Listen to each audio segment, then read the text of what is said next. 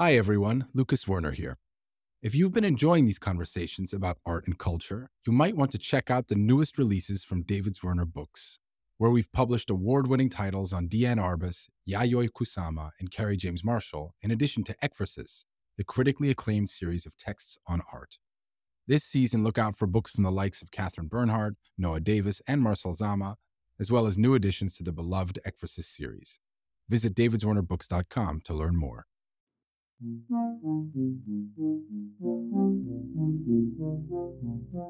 From David Zwirner, this is Dialogues, a podcast about artists and the way they think. And I love the idea in the first page, and it says, tell me about a complicated man, tell you about the things that he's experienced in life and how things you have to face, the things that you try to work out. I was drawn to it because I thought maybe I might be able to get to journey into myself. I'm Lucas Werner, and every episode features a conversation. We're taking artists, writers, philosophers, designers, and musicians, and putting them in conversation with each other to explore what it means to make things today. This episode's pairing, the artist Chris Ofili and the translator and scholar Emily Wilson. Chris is one of the most influential painters working today. He's won a Turner Prize, and some years ago he moved to Trinidad, and the setting of Trinidad has really informed the way his work has developed, and has set the stage for a new body of work based on Homer's Odyssey. Chris wanted to show that body of work uptown in our gallery on 69th Street in New York, but he also wanted to have a live event in the space. When I asked him who he wanted to be in conversation with, he immediately said Emily Wilson. Emily is a scholar, and she's also the first woman to have published an English language translation of the Odyssey. That translation formed the basis for this new body of work of Chris's, so we brought them together at our Uptown Gallery for a live reading and conversation. So I figured that I should start by reading the Calypso episode, because it seems as if so many of these images seem in some way or other to be engaged with the encounter between the goddess Calypso and Odysseus. So Zeus says, "Dear Hermes, you are my messenger. Go tell the goddess our fixed intention, that Odysseus must go back home. He has endured enough. Without a god or human as his guide, he will drift miserably for 20 days upon a makeshift raft, and then arrive at fertile Scheria. The magical Phaeacians will respect him like a god and send him in a ship to his dear homeland." I think the first thing I just want to ask Chris is how you came across this translation. First page. Yeah, actually it's true. I was in London, then I went to Munich to visit Okwi, who's passed now, and we spent the day with him in his apartment. And Okwi is art curator who's from Nigeria and worked for many years in New York. Very learned, very interesting, very charming kind of guy, and the type of guy that you can spend a day with. But I'd never spent a day with him because I never felt that I could match his wealth of knowledge. But anyway, he cooked, and we decided to delay the flight till later on in the day. And then he said that did I mind if he read? And he took out that book. And I was quite chilled because a few weeks earlier, I'd been in New York and I'd been at the bookshop near the gallery, actually 192 Books, which is a nice small bookshop. And the nice thing about buying books in the bookshop is that you can get a recommendation from a person rather than the computer. And they said, I said, I'm looking for something to read for the summer. And they said, what kind of books do you like? And I said, I quite like books that are written in the first person. and Some of it is. Right? And they said, well, you should read this. It's the Odyssey. And I was like, I'm not reading the Odyssey. I'm not reading the Odyssey. That's like, Yeah. Well, very difficult to read and quite a challenge. And I remember trying to read it as a teenager and just thinking this is, the language is so tricky and that it's almost like you have to learn the language in order to truly get into the story and then get into deeper meanings. And anyway, I didn't buy the book. And I think I bought some kind of Japanese poetry book or something like that instead. And Okwe opened the first page and started reading. And I just thought, this is the most enchanting first page of a book that I'd ever had read to me. And I was completely hooked and chilled. And at the end of it, he only read the first page, do you mind reading the first page, actually? Tell me about a complicated man. Muse, tell me how he wandered and was lost when he had wrecked the holy town of Troy, and where he went and who he met, the pain he suffered on the sea, and how he worked to save his life and bring his men back home. He failed, and for their own mistakes they died. They ate the sun god's cattle, and the god kept them from home. Now, goddess, child of Zeus, tell the old story for our modern times. Find the beginning. And I just thought, oh my God, it's like the whole thing is already there. It's already there, yeah. In one. Mm-hmm. And but I love the idea. It's a new translation, and it was almost conjuring up for you to tell it to us. Mm-hmm. So then I bought a copy. Thank you. And started reading it, and got hooked. But I also bought the audiobook, and I had it read to me at the same time as reading it. And it was read by Claire Danes, right? And I knew you were English, so it was quite strange hearing. It was great hearing a female voice, but it was odd knowing that it wasn't your voice. Yeah. The only other audiobook that I've read before that was Barack Obama. Okay. Dreams of My Father, I think. And it's him You read it, right? Yeah. reading Yeah. about his life. Yeah. And so, it's like talking to somebody on the phone. Yeah. And so it was interesting having it read to me at the same time as reading it. Mm-hmm. And, with further reading, I'm not a classic scholar by any stretch of the imagination, but on further reading, I know that these are meant to be a poem that's meant to be read out loud. Yeah. To an audience, like somebody's telling you a story. Mm-hmm. Before we maybe get into the work, maybe you take us through some of the decisions that guided the translation. I mean, it is very specific. You said earlier that you picked a lot of monosyllabic words. Mm-hmm. Even that first line, tell me about a complicated man, is very approachable. Doesn't feel like how you imagine the Odyssey will begin when someone tells you about the Odyssey. Tell me about a complicated man. Sounds like a conversation at a bar or something like that. But I know that approachability wasn't really your first concern. Right. I mean, I guess one of my primary concerns was wanting to make a very regular metrical translation that would both have, on some level, approachability, if that means simplicity of syntax, because the original has this oral storytelling quality where it's designed to be performed and enjoyed and listened to by audiences of people who aren't literate. I mean, obviously, throughout archaic Greece, people weren't reading Homer, they were listening to Homer. So it has that, the syntax is not difficult. It's sort of, and then this happened, and then this happened, and then this happened. I felt that a lot of translations were making it a lot harder than the original is. I wanted to have a beat of iambic pentameter. I chose iambic pentameter. The original is all in dactylic hexameter, which was the normal meter for the period of archaic Greece. Emily, so I wanted to. Can you just break that down? Okay, yes. So I know that you've got your Othello exhibit at the same time, right? So iambic pentameter is the meter of Shakespeare.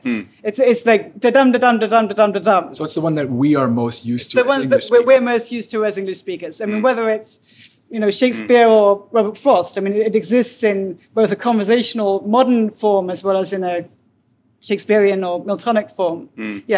So I wanted to create a language which had a rhythm and that also had something of the clarity of the original. I mean, I guess just looking at your paintings, I love how you're bringing out how there's a sort of clarity and a magicalness and a denseness about. It's both mysterious and clear at the same time, and in a way that I think that was part of what I wanted to bring out, how there's both this layeredness and a sort of divine quality, which is hard to do without being archaic, right? It's hard to sort of not say, we used to believe in the gods back in the day, but instead say, there's something magical right now that could be both from 3,000 years ago and could also be now. You know? What I found interesting is that the stories, Odysseus tells his stories quite a few times. Yeah. And not always quite the same. Yeah. And I like the fact that you, when I was trying to work from it, I didn't really want to illustrate the stories. I wanted to try to be inspired by them to see if something else, another story could be created from it. And, you know, the trumpet and the birds and bubbles. Birds are mentioned so many times. Yes, right. There's a lot of so birds, many different ways, you know. Right. Very often when Athena appears, she's first a bird or she goes off like a bird. And the divine manifestation is often through birds. Yeah. But then also Calypso's island is full of birds. So much the divine and the sky, it's these birds that come to visit humans. Yeah, they nest there, but they hunt outside of the island. I just think so many beautiful images that I somehow conjured up a reality for me living in an island in Trinidad, but also trying to create something that wasn't really a place, just a kind of rectangular snippet of a place. So it's so fascinating just to sort of think about, like, how does Trinidad relate to Greece? I mean, of course, they're both, you know, island nations, and these experiences of living so closely to the water. I mean, it seems like also these images are so much about beings that are part fish, part human, part land, part water. And I guess the Odyssey is also interesting about that, right? About where is a space, where is a place or a home, or where do we live? We can live in water as well as on land. Afterwards, Okwe read the next piece of writing that he wanted to read was Derek Walcott. He didn't tell me it was Derek Walcott. He just started to read this passage, and not complicated, but quite mystical the way he writes, Walcott. And as he was reading, it was mentioned in places that I knew in Trinidad. And I stopped him and said, oh, this is Walcott. And he's talking about Trinidad, and he's talking about places in Trinidad. And somehow then the two texts got fused together for me, Walcott and the Odyssey. And strangely, Walcott has done his own version, Omeros. Yeah. I mean, we talked a little bit about Walcott in advance of this conversation, Chris, but was that someone who was on your mind as well? Considering he did his own version of, like you said, of the Odyssey. I've got a copy of Omeros, and I haven't read it. But Derek gave it to me many years ago in London. He did a piece of work with Isaac Julian called Paradise Omeros. They're both from St. Lucia. And I was at maybe an event, something like this, but not as good. And he signed this book. I still got this kind of foxed version. Walcott's interesting for me just because he pretty much says you can do what you want. You're not lashed to the text like Odysseus to the mast. You know, you can really move around. You can take the wax out of your ears. And you can move around with it. And I painted as I was reading, and I felt that it released images rather than cast images. I actually wasn't going to tell people that the work was based on the Odyssey, because I thought that was going to reduce the reading of it. But then the works turned out pretty well, so I thought I could. How much are you thinking about images when you do the translation? I mean, that's something that obviously weighs heavily on your mind as an artist as you read releasing images. And I know Derek Walcott thinks imagistically as a poet, but were you sort of constructing images, or was language really driving it in a different way? Yeah, I mean, I guess language was primary. I mean, and of course I was lashed to the mast in a certain way. I mean, that's what being a translator is. But I definitely wanted to make sure that the material world, including the visual world, just felt as alive and as concrete as possible. I mean, I guess the passages I just read include the very vivid visual description of Calypso's island. I guess both visual and auditory images. I mean, that there's both the sound of the waves, the sound of storms, the sound of people and ships moving through space, and then also what color are things, and Homer's colors are notoriously strange. The way that so many things are shining. I mean, I love, as another shout out to how wonderful these images are, but just I love how they bring out the shininess and just how magical it can be to be in a world of glitter. Gold is mentioned so much, isn't it? I think I misunderstood, but I thought that Penelope's the shroud that she's weaving was of gold or had golden threads in it, and I was running with that. I was running with that in my mind. That this all the way through this was this woven shroud of gold and being unpicked, but throughout. Throughout, I mean, it is gold leaf, right? That's in these images. Yeah. In some, it looks like the gold leaf is applied immediately, or it's thought of as going to have gold leaf, and in some, it almost looks like the gold is on top of what was originally a color. Or there were colored scales, and then you add. How did the gold make its way into the images? I mean, aside from maybe coming in through its presence in the Odyssey, I'm woven by Circe, actually. All of it. As you were reading, I got the feeling. It seemed like you might have actually a lower opinion of Odysseus than maybe the rest of us do. The modern idea of the hero as the Superman person who saves the kids from the burning building, that's a very modern idea. I mean, it's not the idea of a heros in Greek culture. In Greek culture, it being semi-divine or somehow more than normal humans doesn't necessarily mean you're morally better than anyone else. And I don't see any reason to think the poem thinks Odysseus is a good person, or that he's fun to be married to, or that he's honest and he has so much integrity, and obviously he doesn't, right? I mean, it may be that we don't mind about integrity, and that maybe we care more about survival, and he's very good at telling interesting lies and surviving. Yes. I think it's laid out in that first page. He's a complicated man, isn't he? And I think it's funny reading it and seeing that he's really okay about being a liar. He's okay about being, just, sacrificing men in order to survive. He's okay about making it seem that he's pissed off at hanging out with Calypso when he might not be, And that's what I was trying to explore a little bit in these works. Like, hang on a minute.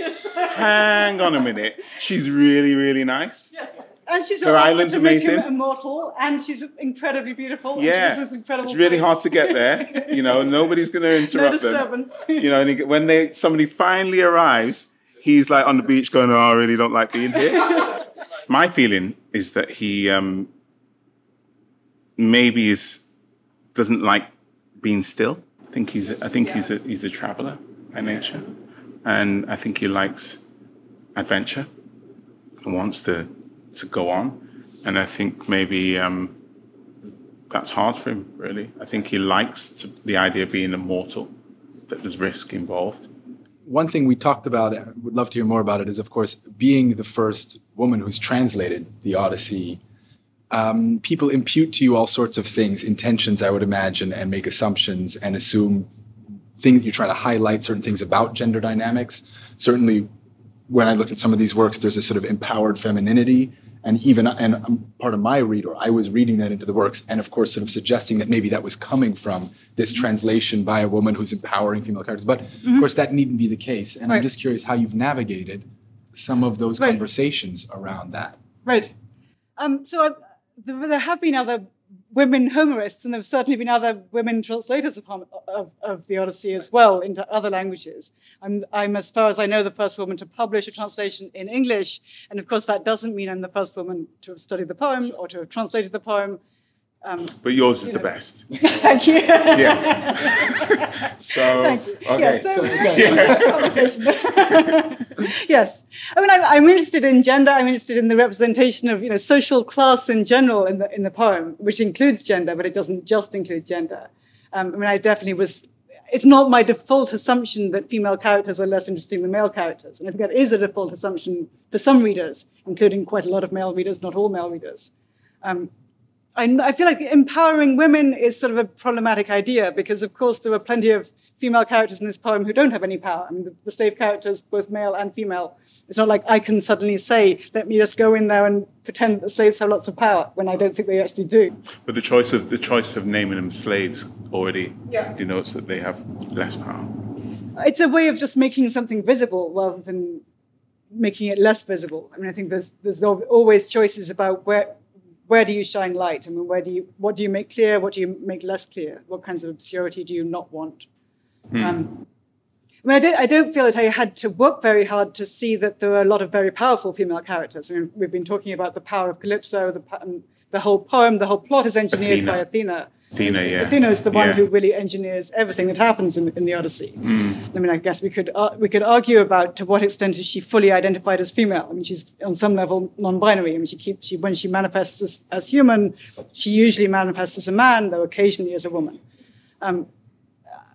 The poem itself seems really interested, I think, in the range of different ways that you can be either male or female. It's not just sort of one thing that femininity would mean, and I think that's part of why it's so fascinating. It's not sort of saying there's one little box that we can put female into, and then everything else is this whole range of other human experience which doesn't include female. It's not like that. There's a whole range of experience that covers, all the way from divine to enslaved, which is female. I mean, that's what's amazing, I think, about this transformation in the works, that the characters begin to resemble one another. That there's this, you don't know who's male or female. There's a sort of ambiguity. I was honestly trying to represent Athena in the golden figure, the fact that she can transform into different forms.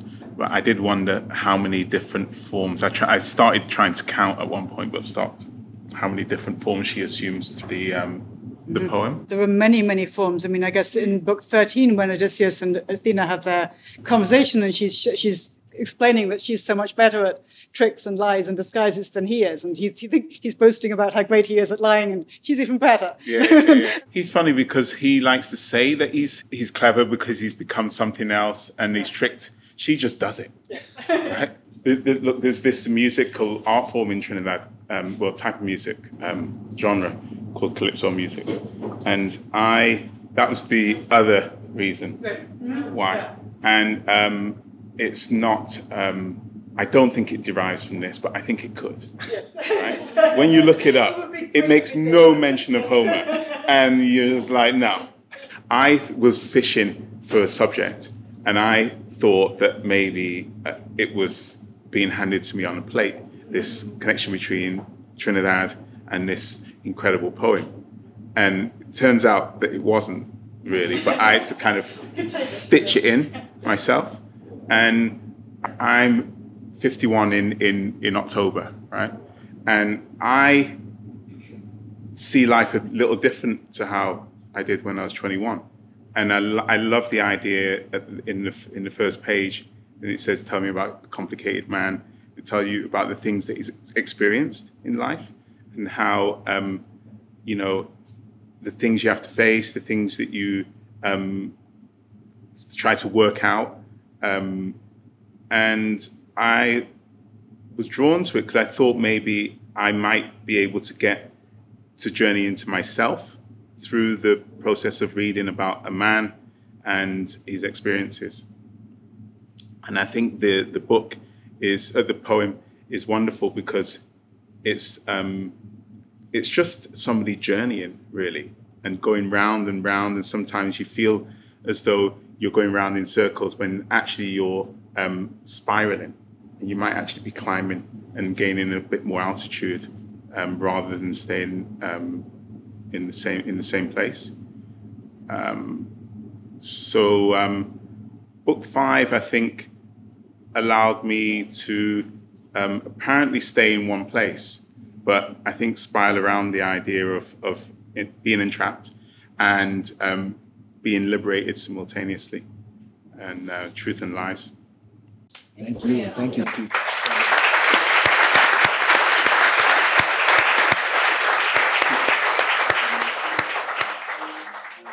Dialogues is produced by David Zwirner. You can find out more about the artists on this series by going to davidzwirner.com/dialogues. And if you liked what you heard, please rate and review us on Apple Podcasts or wherever you listen. It really does help other people discover the show. I'm Lucas Werner. Thanks so much for listening, and I hope you join us again next time.